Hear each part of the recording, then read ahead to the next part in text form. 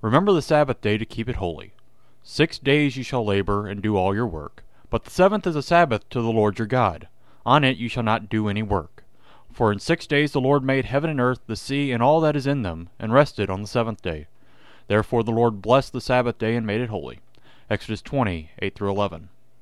God set aside the Sabbath day so that we might remember.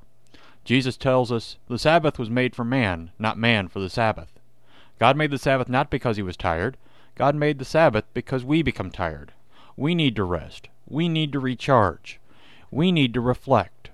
Reflect upon the activities of the previous week. Reflect upon the activities of the upcoming week. Reflect upon God's Word as it speaks about those activities. Reflect upon the great things God has done in the creation of the world. Reflect upon the great things he does for us in our lives. Remember the Sabbath day. Keep it holy and be blessed by him who made it holy for you. Amen.